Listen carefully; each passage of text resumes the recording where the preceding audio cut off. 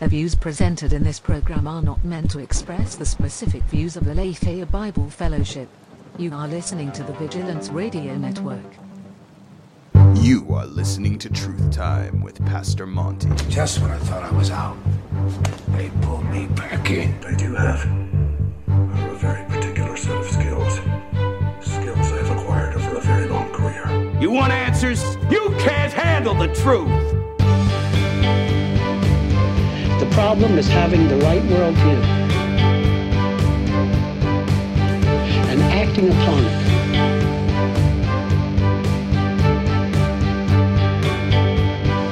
The worldview that gives men and women the truth of what is. Welcome to Truth Time with Pastor Monty, a show about God's truth in today's society from a multi-generational pastoral perspective. The Truth Time with Pastor Monty broadcast is a part of Aletheia Bible Fellowship's Project Vigilance, a web portal that provides internet Christians out there with helpful content and insights.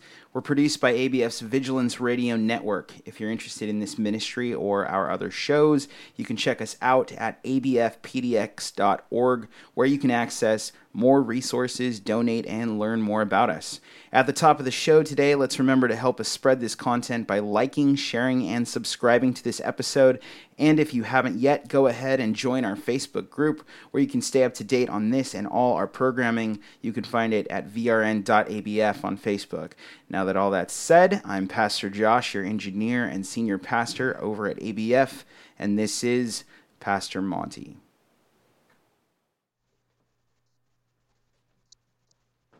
Welcome to our podcast this morning. This is Truth Time, and I am Pastor Monty. Today we're going to be talking about 1 Thessalonians. You might remember that we have been alternating between the Old Testament and the New Testament. We're in the Old Testament in 1 Thessalonians this morning, and then we're going to talk about submission and get back on track on the subject of submission. So let's get into 1 Thessalonians chapter 5 in the Christ factor.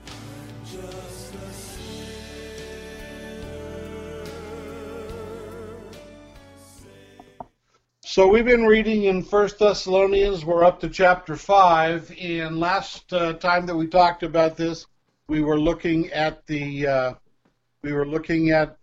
second coming and the subject of the second coming. And let me read for you, starting in chapter 5 here, what it is that the Apostle Paul is addressing.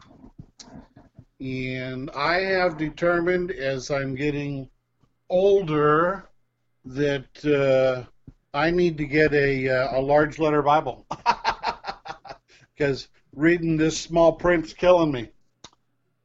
Chapter 5, verse 1. Now, I really don't need to write to you about how and when all of this will happen, talking about the second coming of Christ.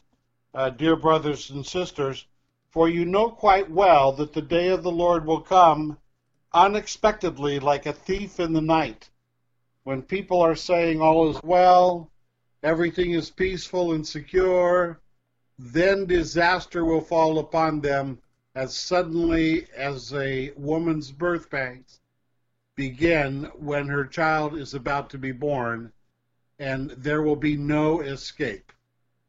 But you aren't in the dark about these things, dear brothers and sisters, and you won't be surprised when the day of the Lord comes like a thief, for you are all children of the light and of the day. We don't belong to the darkness and the night. So, be on your guard, not asleep like the others. Stay alert and be sober. Night is the time for sleep and the time when people get drunk. But let all who live in the light think clearly, protected by the body armor of faith and love, and wearing as our helmet the confidence of our salvation. For God decided to save us through the Lord Jesus Christ, not to pour out his anger on us. He died for us so that we might live with him forever. whether we are dead or alive at the time of his return. So encourage each other and build up each other just as you already are doing. So there's a couple of things noteworthy here that we might look at as the Apostle Paul addresses the church at Thessalonica in regard to the second coming of the Lord. And one of the things that is noted here, a very important thing, is that the coming of our Lord should not catch us by surprise. Now, you may be saying to me, well, Pastor Monty, I mean, it's been 2,000 plus years since Jesus ascended. When is he coming? I mean, people throughout the generations have said that he's coming. People have tried to guess the date that he's coming. So what's up with that? Where, can we trust that this is true? And my response to you would be, he is coming, and the church should not be surprised that he is coming. Well, we have indications in Scripture, and we can allude to some of those. For example, if you read Matthew 28, is it 28? Yeah. All of it, 28, discourse. Yeah.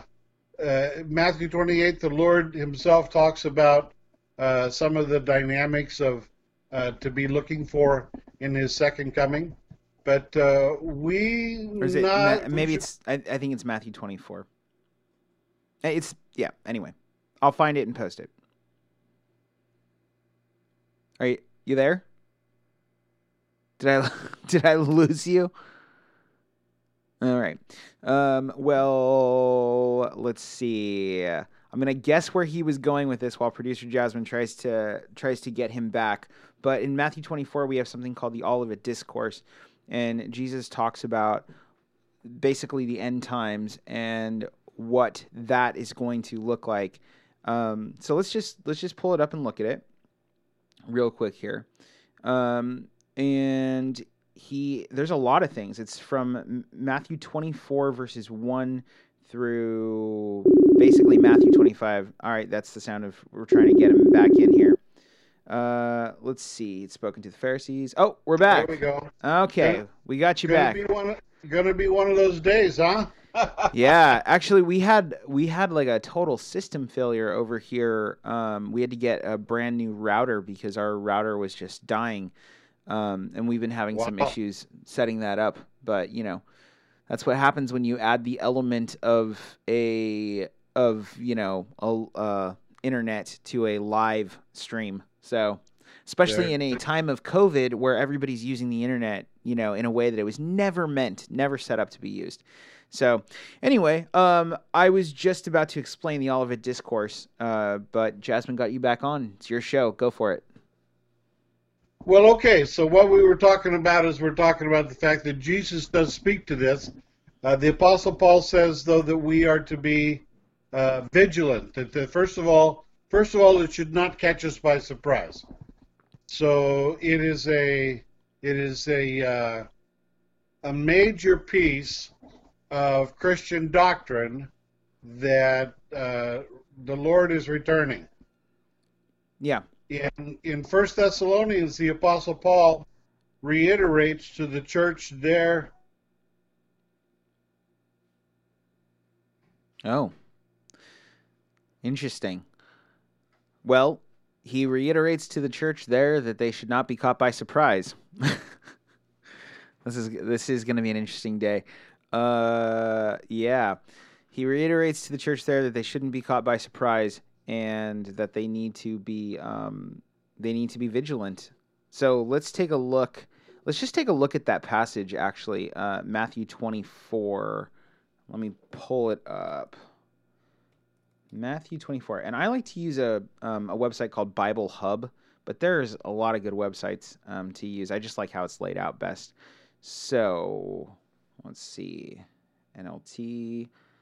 I also like to use the NASB, but for the purposes of ease, we usually use the NLT in our Pew Bibles. So anyway, so this is how it reads. Jesus told them, so this is Matthew 24, verse 4 and on. Jesus told them, "Don't let anyone mislead you, for many will come in my name claiming, 'I am the Messiah.' They will deceive many, and you will hear of wars and threats of wars, but don't panic. Yes, these things must take place, but the end won't follow immediately." That's very important. The end will not follow immediately. Nation will go to war against nation, kingdom against kingdom. There will be famines and earthquakes in many parts of the world, but all of this is only the first of the birth pains, with more to come. Then you will be arrested, persecuted, and killed. You'll be hated all over the world because you're my followers, and many will turn away from me and betray and hate each other, and many false prophets will appear. I'm just reading Matthew 24. Many false prophets will appear and will deceive many people. Sin will be rampant everywhere, and the love of many will grow cold. But the one who endures to the end will be saved, and the good news about the kingdom will be preached throughout the whole world so that all nations will hear it, and then the end will come. And it goes on. The day is coming when you'll see what Daniel the prophet spoke about, the sacrilegious object that causes desecration standing in the holy place. Pay attention. Then those in Judea must flee to the hills. A person out on the deck of a roof must not go down into the house to pack. A person out in the field must not return even to get a coat. How terrible it would be for pregnant women and for nursing mothers in those days.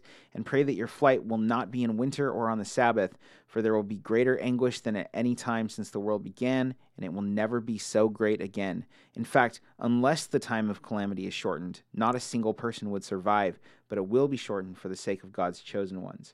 If anyone tells you, 'Look, here's the Messiah,' or so it just goes on and on. Yeah. So here Jesus, specifically gives us some things that we can look for. The Apostle Paul reiterates that to the church at Thessalonica. Now, here's the important thing to take away from that.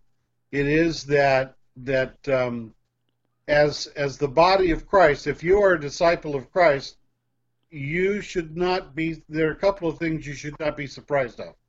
The first thing is you should not be surprised by all of the turmoil that is around us in the world today. Mm-hmm. Scripture indicates to us that as the time of our Lord draws near, the world will become more and more chaotic as Satan seeks to establish his rule. But that we should not be caught by surprise of that, nor should the coming of the Lord be a surprise to us. Because we are children of the light, because we live for Him, we should act in such a way that we are always prepared for His return. But that doesn't mean that doesn't mean that we can necessarily predict those things either. It's like that's the flip side of it. No, and we should not be trying to predict.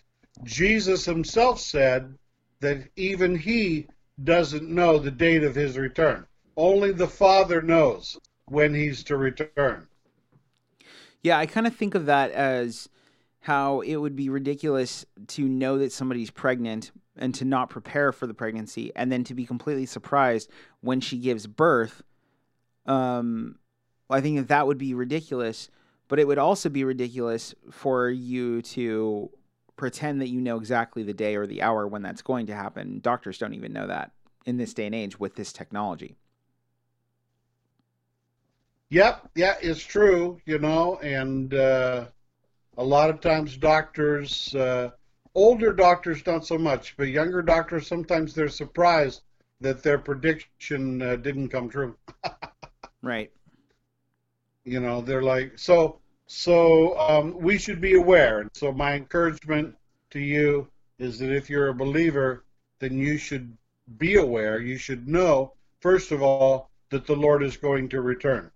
Secondly, you should be living in such a fashion that it not catch you by surprise. Right. Now, what does that really mean? Well, it means that you have to understand that our position here as disciples of Christ is that we recognize that we are sojourners and that we should not be come too attached to the world that is around us. So we should divorce ourselves from, overt materialism, and we should, divorce ourselves from from a lot of the drama that goes on in the world today. Right. Not that we can't involve ourselves. You need to have a place to live. You need to be able to feed yourself, feed your family as you have responsibility to do so. But you need to be living with a perspective that, the Lord is going to return, and all of these things that we become attached to in this life, they are going to be no more. And I can tell you from experience, this may come as a surprise to many of you who know me, but I'm not a materialistic guy. Okay. Yeah, you're gonna let that lie. I'm I'm looking for the point you're making. That's all. Yeah, I appreciate buying things that are quality, and I'm willing to spend the money for quality. But I very much believe in what I would call planned obsolescence. Wait, that you the things believe that in we that, buy, or?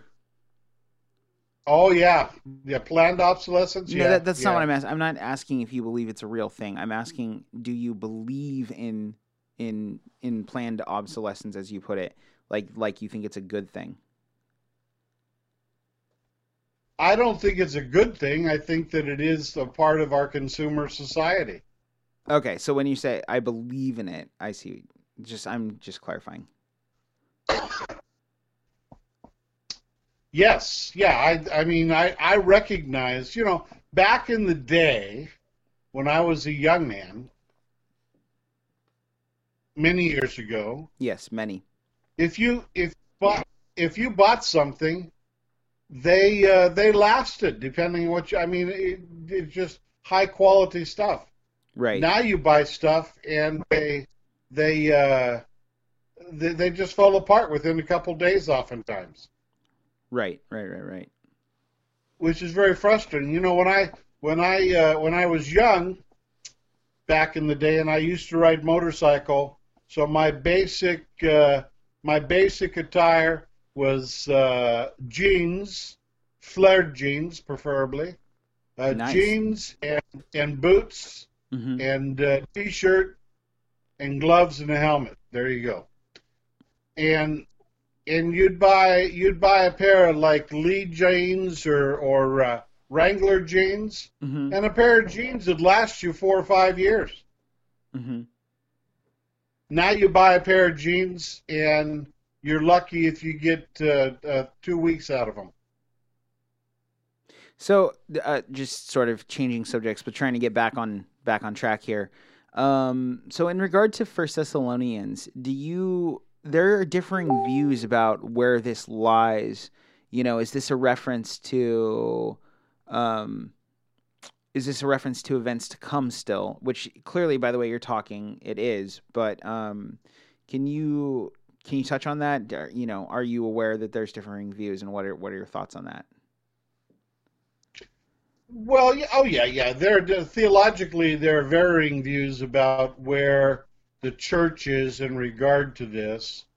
There's there's those who believe that the dispensationalists believe that there's a point in time where the church goes to different dispensations.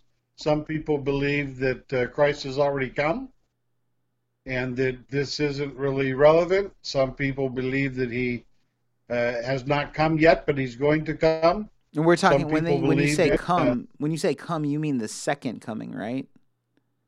That is correct. When do they think Where was the church is to meet him, and be taken out of the sky, out of the earth, into the heavens. Do you know how they justify that there was a second coming? You mean like it's already happened? Yeah, well, that's what you said. There are some people who think second comings come, but I'm wondering how they justify that. I I've heard the arguments, but and I've listened to what they have to say, and I dismiss it. So. And what would you say is the connection between the book of Revelation, sort of chapter 13, like basically after you get past the first several chapters dealing with the churches and we start looking at like the events, what would you say is the connection between First Thessalonians and the book of Revelation? Well, First Thessalonians reminds us that the Apostle Paul believed that the church needed to be prepared for the return of the Lord, Mm-hmm. and that we were to be vigilant and stay vigilant as we near the end times. The Book of Revelation talks more about some of the major events that are looking to happen prior to the Lord's return, and then what happens in the heavens in regard to the millennial reign and the throwing the lake of fire into destroying of hell in the lake of fire. So it is more descriptive. Revelation is more descriptive of things that are going to happen in the end time period. First Thessalonians and Second Thessalonians both talk about the churches need to be prepared to be vigilant in regard to the coming of the Lord. Would you say they're talking about the same time period? So like I said, I know there's people who believe that we are in the 1,000-year reign right now. I'm not sure how they justify that, but they believe that we're in the 1,000-year reign right now. I don't think they can justify it, because there are very specific descriptors when you look in the book of Revelation. There are very specific descriptors about what that 1,000-year reign looks like, and for one, there will be no Satan will not have the reign that he does today. Well, yeah, we have in Revelation chapter 13, there's the mark of the beast, for instance. I know people right now are really paying attention to Dr. Fauci and what he's suggesting, and information in regard to into how information is stored, and some of the things that are being suggested about microchipping people and subdermal type things. And so but then I've heard others argue, well, that doesn't really apply, because the mark of the beast is the number of a man, and it's you'd have to be pledging allegiance, and then on top of it, everything that takes place in Revelations 13, or the Olivet Discourse or Thessalonians, all of that already took place when the temple was destroyed in 70 AD, and Nero was the beast, and all of this stuff, and the mark of the beast refers to the same way that God has the ancient Israelites put scripture on their hand and their forehead, and it's not an actual mark and all this. And I'm wondering if you have thoughts on that. Well, as I study scripture, what I understand is that first of all, Christ has not returned yet, based upon my understanding of what takes place. The church needs to be prepared for his return, and we have a responsibility to be aware of the things that are going on around us as they pertain to his return. So for example, and the last time we talked about this, I made this example, but I'll again reference it for those that might have forgotten, that Josh, you were a thespian. You're aware of all the preparation that has to go on before the actual play takes place. That's right, troop number 75. That's right, or the event. And there's a lot of behind-the-scenes type of things that go on before the event is ready to be there. And a lot of what we see that is being alluded to has to do with the preparation of things to be in place for the Lord's return to be present. Right. And so you hear people talking about, for example, you allude to some concerns that people have about, subdermal tracking and having a, no longer having paper money, but having a currency that is purely electronic. Right. The United Nations right now, the UN is pushing the idea that all currency should be done away with for a worldwide currency. We noticed that when people started to talk about the development of the EU, that in Europe, that you had 10 nations initially that were coming to agree to having one currency for all member nations, and people thought about that.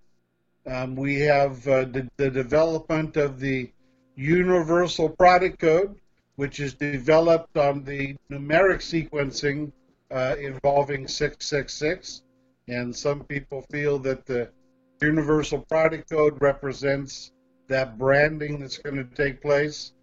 What I would say is we have a lot of things which are in motion, and they're not coordinated yet. But so as a believer, what I try to do is to look at all of these things that are in motion and take a note of it, but also understand that they have to be coordinated in such a fashion that they become a danger to Christ's church. Yeah, I think that's the basic way the Olivet discourse, outlines it, and I think that's the whole purpose of like Thessalonians also is it outlines it as everybody is freaking out about these things, wars and rumors of wars and plagues and so on and so forth. And you'll think that the end is there, but it's not there. That's yes. That's really how all of this looks, is that people are freaking out about all of these things, and Christ tells his people, Paul reiterates it, John touches on it too, like that's not the end. The end looks a very, very, very specific way. I have serious misgivings about dominion theology and the idea that, not that they're necessarily connected to each other, but oftentimes they are, that that we are in the middle of the 1,000-year rule and all of these things, and I have real questions about the abomination of desolation, sometimes the abomination of desecration that's talked about in Daniel, and the idea that Nero was the beast. And we'll see here, we're not there yet, but in a couple weeks when we get to the man of lawlessness in the book of Thessalonians, we'll see a character very similar to what has been commonly referred to as the Antichrist in the book of Revelation. And yeah, I don't see how those things could have happened yet. Especially you never see Jesus descending on the clouds. That hasn't happened.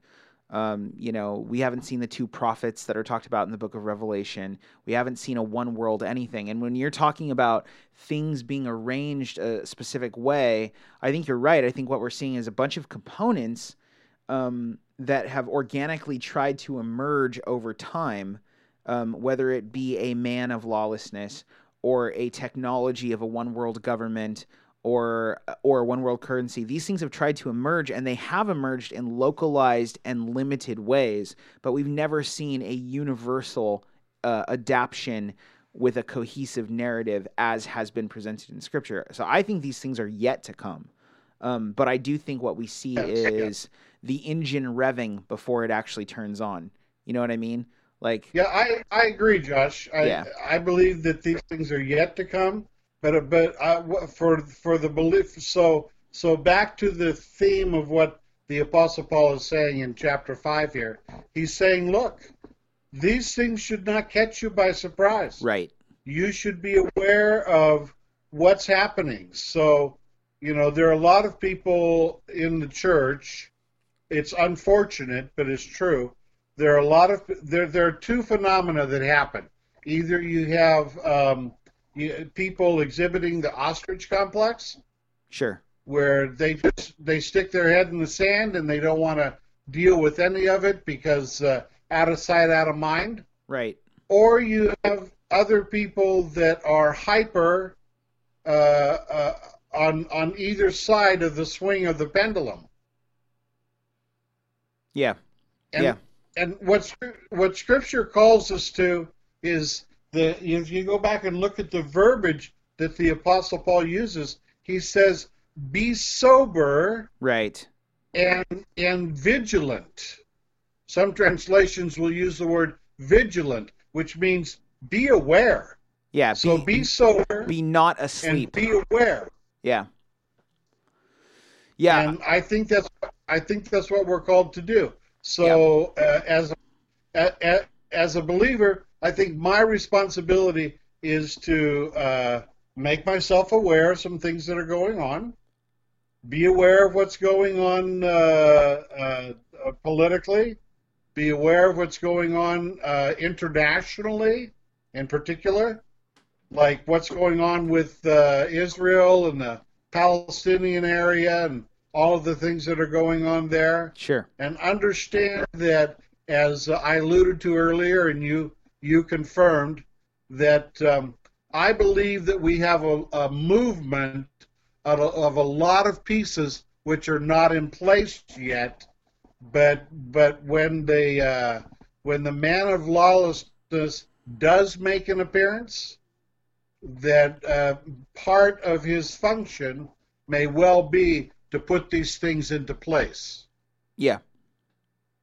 One of the things we've talked about briefly is that, and I've alluded to this before, I'll allude to it again, that when President Obama was in place, for 8 years, President Obama tried to downplay the influence of the United States and to try to make us subject to the law of other nations. So he was putting in place things surreptitiously through the United Nations to subjugate the United States to Sharia law as is presented in the United Nations.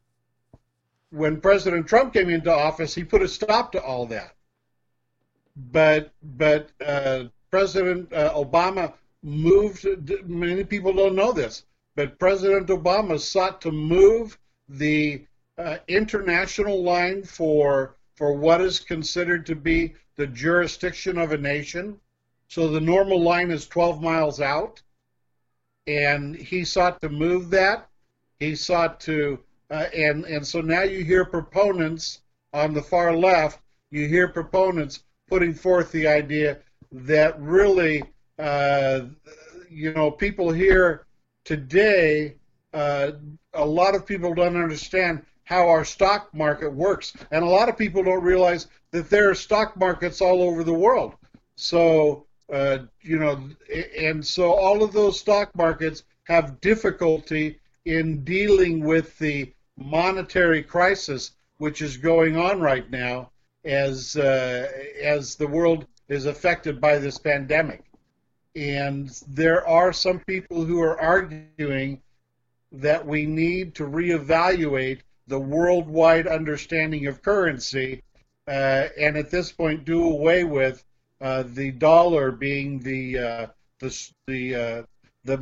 measurement that is used for the wealth of the world. There's a lot of stuff going on, and we need to be aware of that, but not overwhelmed by it, because all of these things need to fall in place before the Lord returns. Yeah. What we really need to do is just exactly what it says. Stay alert and be clear-headed. Night is the time when people sleep and drinkers get drunk, but let us who live in the light be clear-headed, protected by the armor of faith and love, and wearing as our helmet the confidence of our salvation. Encourage, and skipping ahead, so encourage each other and build each other up just as you are already doing. And I like, I like as it goes down to verse 14 in his final advice, he says, "We urge you to warn those who are lazy, to encourage those who are timid, to take tender care of those who are weak, and to be patient with everyone." Right. It's a matter of living, and I think a lot of people forget to live when they're thinking about everything that's happening. Everyone's holding their breath as if somehow they have control over these larger things. But the truth is that we never had that control to begin with. We're blessed that we have a modicum of control, a very, very small amount of control in America. We're blessed to have, a small amount of control, but, the decisions we make don't affect, it's not Jurassic Park, we're not flapping our wings over here and then a tsunami comes in China or something like that. Not anything that lasts, not anything that history will record in any major way. They had political upheavals and all sorts of stuff back in Rome, and we are only reading about some of them. So the thing that we are to focus on is how we treat each other, and how we treat God, and so don't freak out. I think that's really kind of the message, I think, of Thessalonians. Be aware, but don't freak out. Which I think so many people are prone to do, and even more so right now. People are freaking out about what this all means for the future. People are getting stir crazy. We're not the tribulation force. You can't send somebody out to assassinate the devil, and then hopefully everything will smooth itself out. What you can do is love each other. Encourage those who are weaker and rebuke those who are over the top, and that's what you can do. Yeah, I agree. And again, a lot of people within the church do the swing of the pendulum thing. Look, it's great for you to be excited about certain types of social injustice. It's great for you to be excited about trying to uphold the sanctity of God's Word as it applies to how we affect the world outside of us. So, for example, if people who are into trying to feed the hungry and care for those outside of the church as a witness for Christ, those are all good things. But if you go back to Scripture, Scripture is very clear that our primary responsibility as disciples of Christ is that we are to live as individuals who are filled with the Christ, and that we are active in the local body, that Christ's work might be first of all seen in the body of believers as they function together, that Christ might be glorified. Yeah. We don't need to be going off on all these pendulums that people do. Okay, we're going to take up the last part of Thessalonians in 2 weeks, but let's go ahead and close this section. And I'm just going to share one what's up with that, and then we're going to get into submission.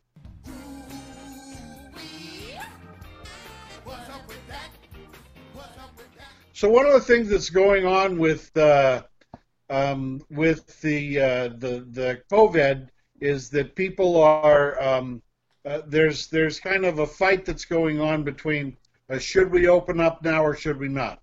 Should we open up? Should we wait? Should we continue to have things closed down? And there's a balance, a really delicate balance that needs to be maintained. And I won't get into the complexity of it here, except to say that there are people that differ on how that's supposed to work. Governor Santos of Florida has decided to open up parks and beaches, helping people understand that they still need to social distance, including Disney World. It's good World for them to get out. I don't know if he's going that far, but certainly he opened up the beaches. All right. But there was an attorney that disagreed with him opening up the beaches. Not that, he has any authority to disagree. He's not the governor. Nonetheless, he's exercising his First Amendment rights and protesting. And the way he's doing that is he dressed up in a Grim Reaper suit outfit. So, all in black, sickle, and he spent Saturday and Sunday walking up and down the beaches there in Florida and warning people that death was coming to them. I love it personally. Yeah. Well, like I said, what's up with that? I love it. All right. I think it's clever. So let's talk about in cultural lunacy. Let's talk about submission, because we've been skirting this for 2 weeks now, and we want to get back into this.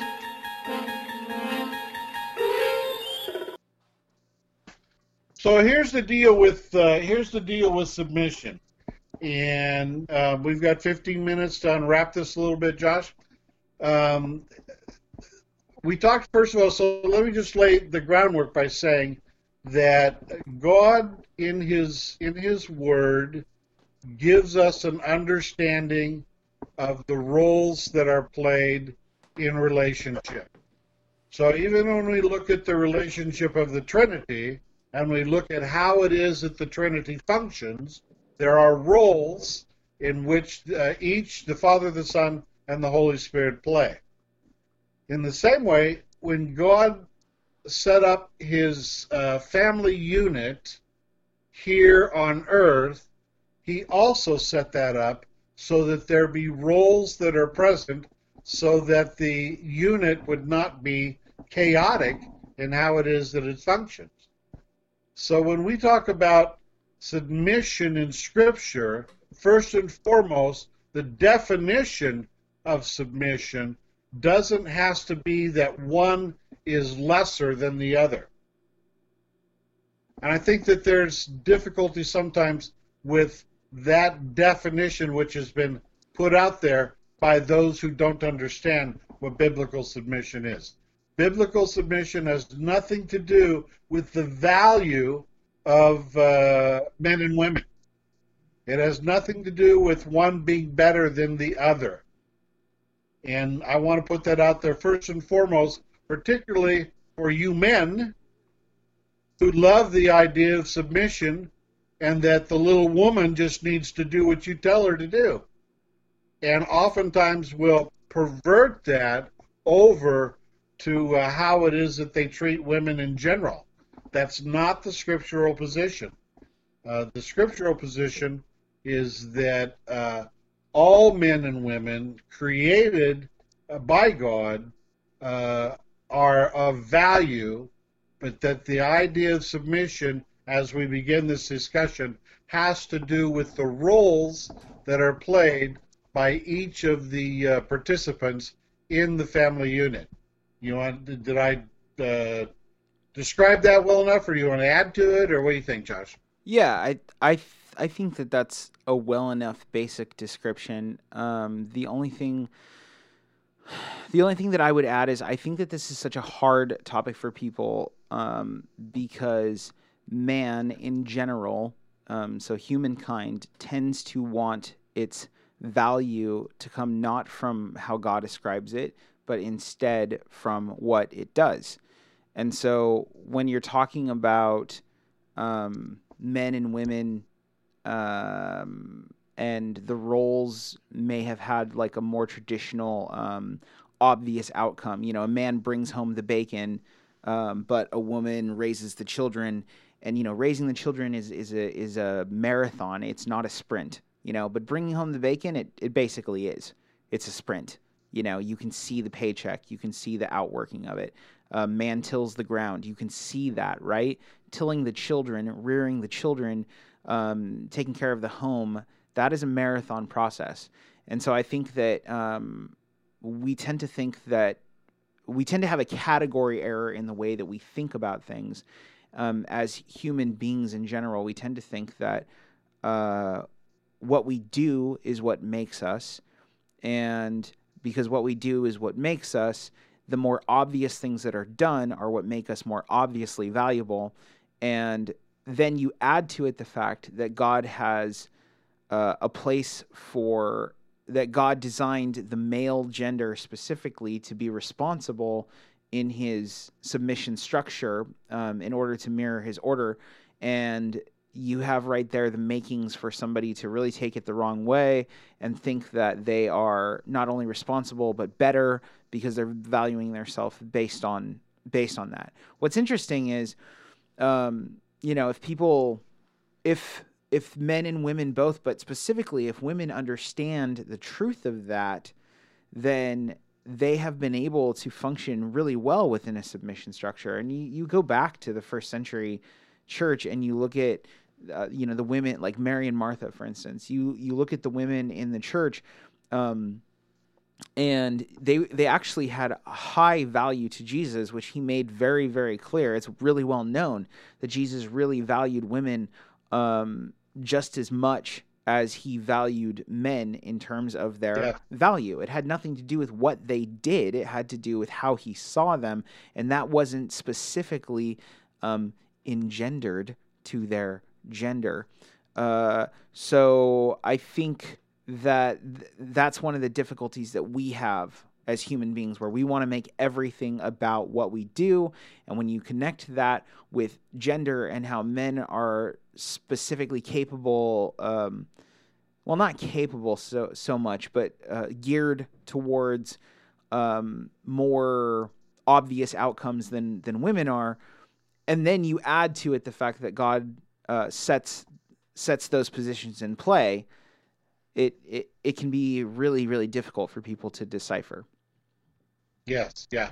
And so with that general understanding of the word submission, now we go into understanding that in God's design, there is an authority structure. And we talked about that coming from Genesis, where we see that God created man, and then out of man's need to be completed, he created women, and then out of the unity that existed between men and women, a family unit was formed, and children come about because of that. So when we look at Scripture, we see that there's a specific structure, an authority structure that exists.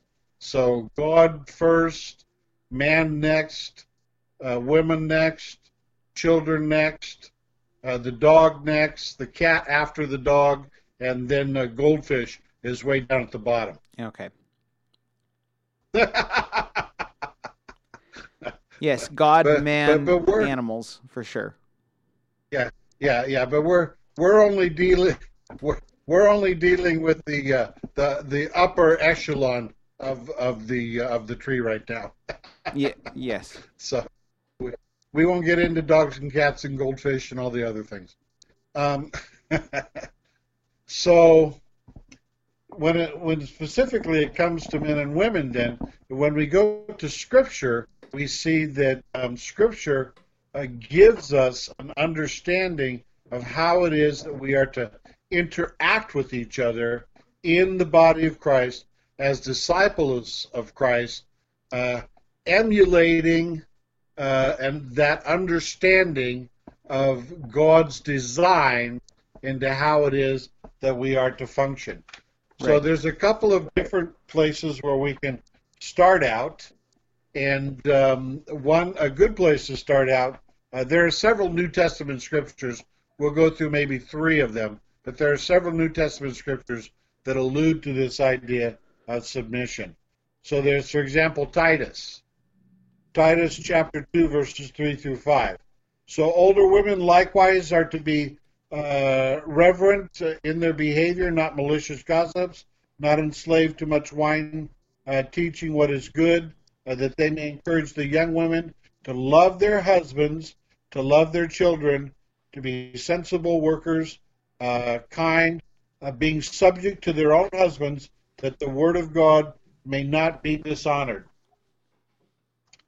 And we're going to start there because here we have the Apostle Paul giving guidance to Titus as to what is how older women are to conduct themselves inside of the church, and he starts out by indicating that he lists these things, and we won't unpack all of those, but he lists all of these things, and then he says that that young women are to be sensible, pure, workers at home, kind, being subject to their own husbands, that the word of God may not be dishonored.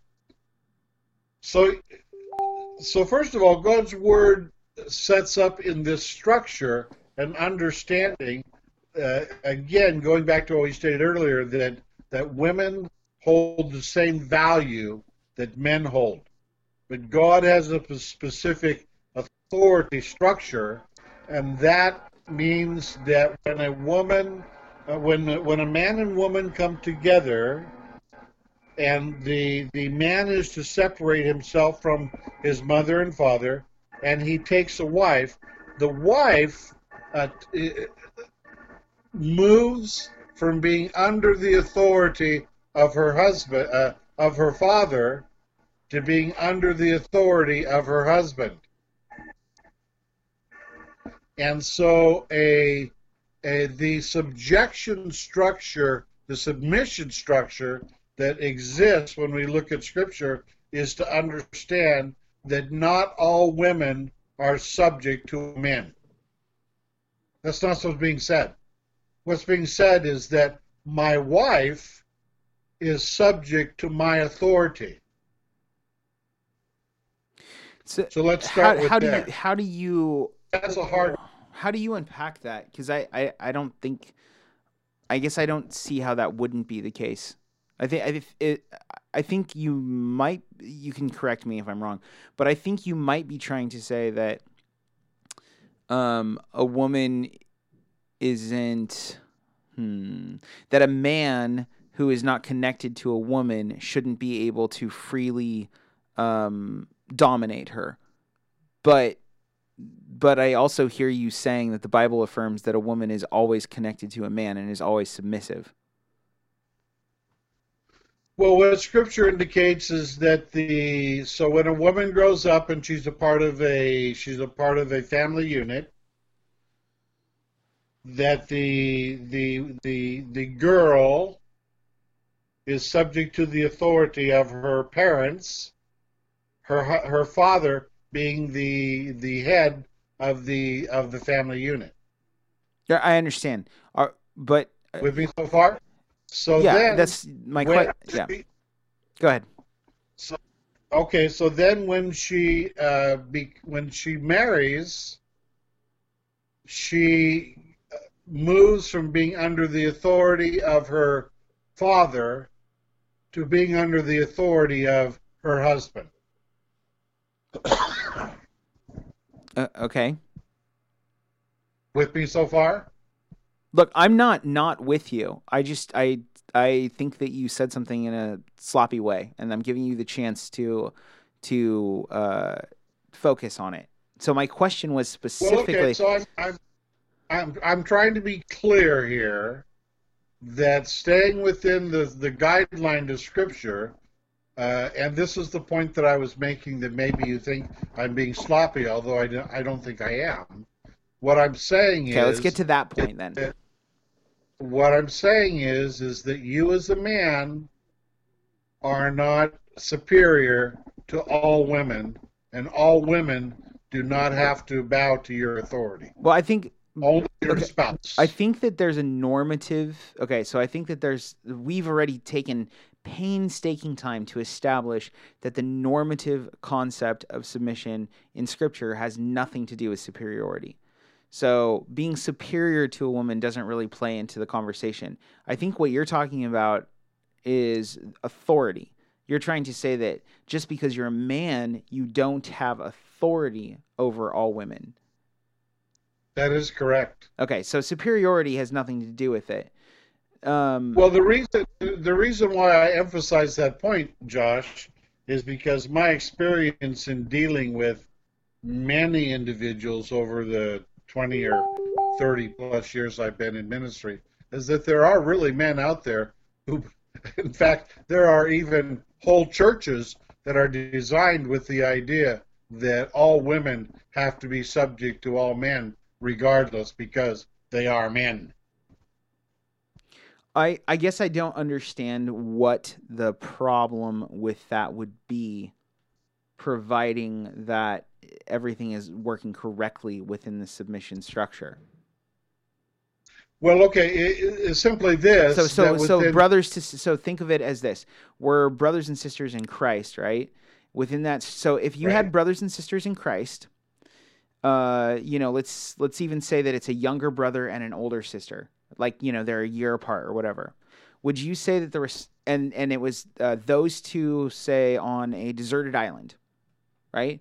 Would you say that the brother has a responsibility to be the protector of the older sister and to make decisions for their grouping? Not necessarily. Do you think that could be that position could be made from Scripture, though? You think that the brother could be held accountable before God for being for not taking the leadership responsibility as the male in their relationship? Wow. So this is what I'm talking about when you make universal statements like that. Not a hypothetical. Well, that's not a hypothetical. But it's not a hypothetical. It's not a hypothetical because within the church, what we have are brothers and sisters in Christ, right? And that is, being brothers and sisters in Christ supersedes all relationships. Well, there are very real distinctions that have to be made in regard to the maturity and age of the individuals which are involved, and so you would have to. I don't think that you can just arbitrarily say that the woman has to be subject to the man's authority. Yeah, I don't think you can arbitrarily say anything. I think Lucy Brown. I think that what you have to do is say, is there no other?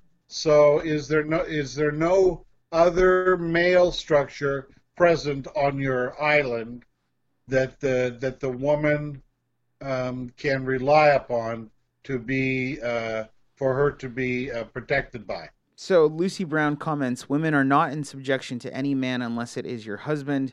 This does not negate the subjection to authority, which is mandated by Scripture. So, yeah, well, that's basically the point that Pastor Monty is making, except for Pastor Monty adds your father.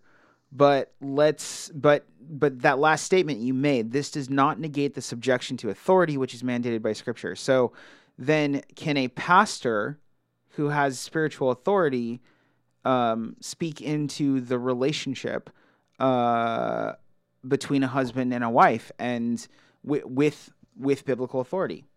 See, this is what I'm talking about. There's more to unpack here. No, the pastor has a different type of authority. So in regard to the husband and wife, the woman is under the authority of her husband, and she is subject only to her husband unless it has to do with I want to spit the word out, but I can't say it. Unless it has to do with matters of the church of which the husband and wife are to be submissive to the leadership put into place by God. So what does matters of the church entail? This is good. So if the husband and wife are in sin, yeah, okay. Let's say that the husband. That's what I'm looking for. Let's say the husband. Okay, let's say that the husband. Here's a outlandish hypothetical. All right. Maybe not so, but let's say that the husband and wife are a family unit. The wife understands that she is to be submissive to her husband, and her husband decides that they need to be swingers. Interesting. And so they decide in this day and age. I don't know that that's too crazy. In this day and age. But. Yeah. So the husband decides that it's okay for them to go to swinger parties and to fornicate whoever happens to be around because that's what he wants to do. Right. The pastor definitely has the ecclesiastical, there it is, the ecclesiastical authority to speak into that and say, you are in violation of Scripture, and in that case would have to deal with that. And I think that is an important, and I'm glad you brought that up. I don't know about the swinger part, but I'm glad that you brought that up, because that's what I'm talking about, where I don't want to be sloppy and just making unilateral statements. So, yeah, there's a category error that a lot of men, and then specifically a lot of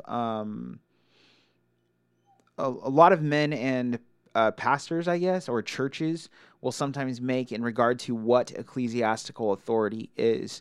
No pastor has the right to dictate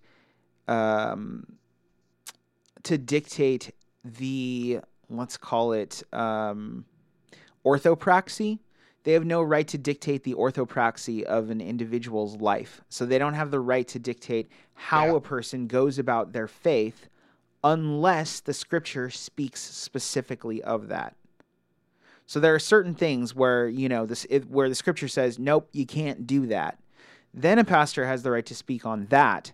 But a pastor, so basically, let's call it boundaries. What a pastor's job is to make sure that within the fence of Scripture that people are safe, and to feed them and so on and so forth. But he doesn't dictate how they live their life within that fence.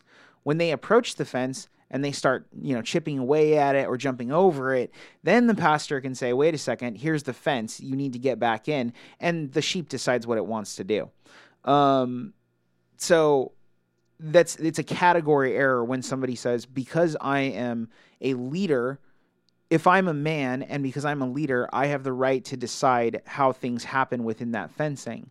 The truth is that in the marriage relationship, which is headed by the husband is supposed to decide, according to Scripture, how you go about living your faith within that fencing. And so, a pastor can't speak into that. Go ahead. There are several cult groups. Well, there are several cult groups that have walked over that line. For example, the Oneida cult back in the East Coast, and the Jim Jones cult, and Waco. Several other cults. And several other cults where the leader said, because I'm the spiritual leader, I supersede the husband's authority, and I can have sex with your wife. Right. And that's like, no. Right. That's not. So let's be clear. That's not what's being said. That being said, that doesn't mean that as men in the church, we don't have a responsibility to follow the model of care to maintain those lines. That's the thing is, if you look at who Christ is priest, prophet, and king. He's all of those things together. So not only does he maintain the minutia of things, the small things within the shepherd's gate of care, but he also maintains the actual fence itself. And so God sets up the family unit to take care of the family units, basically, within that shepherd's gate. But the men also have a responsibility to encourage that process. And so let me ask you this question. Would you say that, so I go back to the brother-sister analogy, would you say that the brother has a responsibility to maintain the gate of care? He has a responsibility to maintain the submission structure within the family too. So in other words, if his sister, just because he's a man? Yes. So for instance, if his sister steps out of line, then it's his responsibility to gently point out to her the submission structure. Steps out of line with the father. See, I don't think I would go that far. What you're telling me is or in your hypothetical, what you're saying is that somehow, because there's no other authority structure that exists, that in the case of a brother and sister, the woman then must submit herself to the only man or her brother because he's there. Well, I didn't say that. I For the record, I don't know that I agree with that. For the I record, would say I that didn't. because they're I didn't say that. What I said is that the brother has a responsibility before God to maintain those structures. I didn't say that the woman has to subject herself to it. I said that the man is responsible before God to do that. So the man is responsible to take care of the woman and the submission structure. Anything basically within the submission structure, the man is responsible to take care of, regardless of if he's married to her or not. No, I would say within that circumstance that since they are brothers and sisters, that they would need to negotiate how it is that they were to function within the roles that exist in order for there to be harmony in how it is that they live things out. Well, I don't hear any difference between that and the marriage relationship between husband and wife. Let me read a couple comments though. So Lucy Brown says this is true. Well, can I read a couple comments? Go ahead. Okay, so Lucy Brown says this is Yes, true. go ahead. Lucy Brown says this is true. However, this should be a matter of great care and caution, lest a vulnerable and weak person may fall into temptation. I assume she's talking about my comment about men, but I don't know. And then Heidi Parker says, does it have any connection to why brothers are to step into protection and marriage with their brother's widow? Anyway, you can continue your thought. What were you going to say before I started reading those? I was just going to say that, I don't think what we're talking about is that God has put into place a structure specifically related to interaction between passing on from a family unit where the patriarch is responsible for the protection of those within his family. Once a girl steps out of the protection of her father, she then comes under the protection of her husband, and so if she's outside of that, then society has to deal with that. And we can talk a little bit about that complexity if you want next week, because when Jesus was asked about the issue of divorce, Jesus responded that that's not in God's, paraphrasing, Sure. That's not God's design, but he allowed it so that the woman might be offered protection within society, because a woman without a father and without a husband in Jewish society was considered unprotected. Right. I don't see how that negates what I'm saying. But that being said, yeah, if we can, maybe we should. State to me clearly what you're saying, because I'm not sure that I agree. Right. No, I gather that. I am saying that there is a standard set for men in how they treat women. It is apexed in being a husband. Categorically, it connects to being to the threefold office of priest, prophet, and king, and it has nothing to do with whether you're married or not. I am not saying that the outworking of that denies the father relationship, or supersedes the father relationship, that it supersedes the marriage relationship. What I'm saying is that every man has a responsibility to act in that basic way with every woman. So those specific relationships. Okay, well, we can. Right. Okay. So I don't necessarily disagree with that. That's a little bit on a different level, though. And so what I think we'll need to do is let's pick that up as the point that we begin to continue to unpack the issue of submission. As you can tell, it's a large issue, Yeah. and not understood by many. So let's go ahead and close our time together with that, and we will pick back up next week at that point. Well, and so the reason why I think it's an important issue is because specifically society has been working to reshape, for better or for worse, you decide, but it has been looking to reshape what it means to be a man. And then letting and a woman, but it has been really working very hard to redefine what it means to be a man. And so as we look at the models of relationship, both in how they outwork, like the submission structure, and in the roles that are within that, I think, how do we teach our young men to be men before God? And that includes their relationship with the women in the church. And so we're going to be talking about submission, whether in marriage or not. And so I just think it deserves a bigger discussion. So, yeah. Yeah, I don't necessarily disagree with that. There's no question that that what constitutes a man is under attack, and society is seeking to redefine that. So, yeah. Let's pick up our discussion next week at that point and move forward. All right.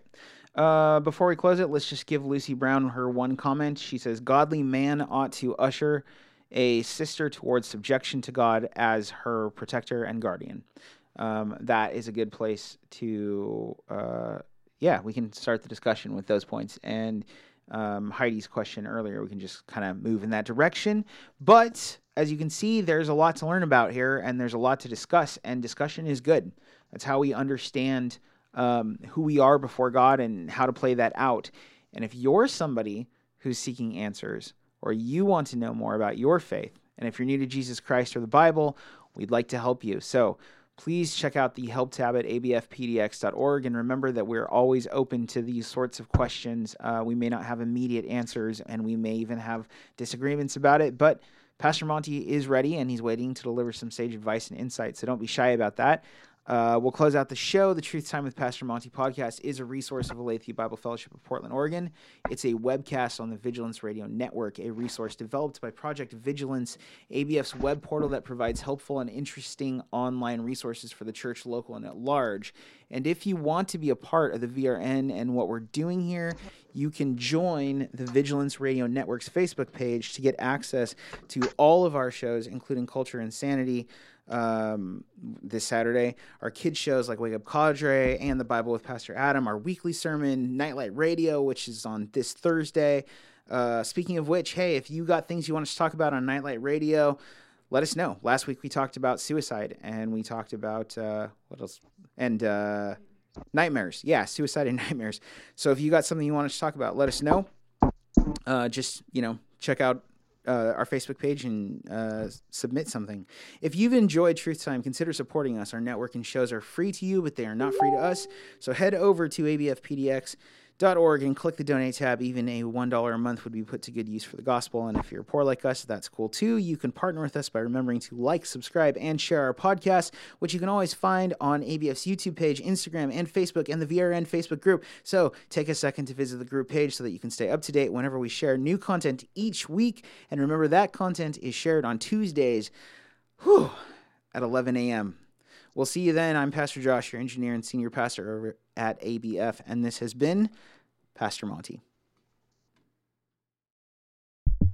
The views presented in this program are not meant to express the specific views of the Aletheia Bible Fellowship. You are listening to the Vigilance Radio Network.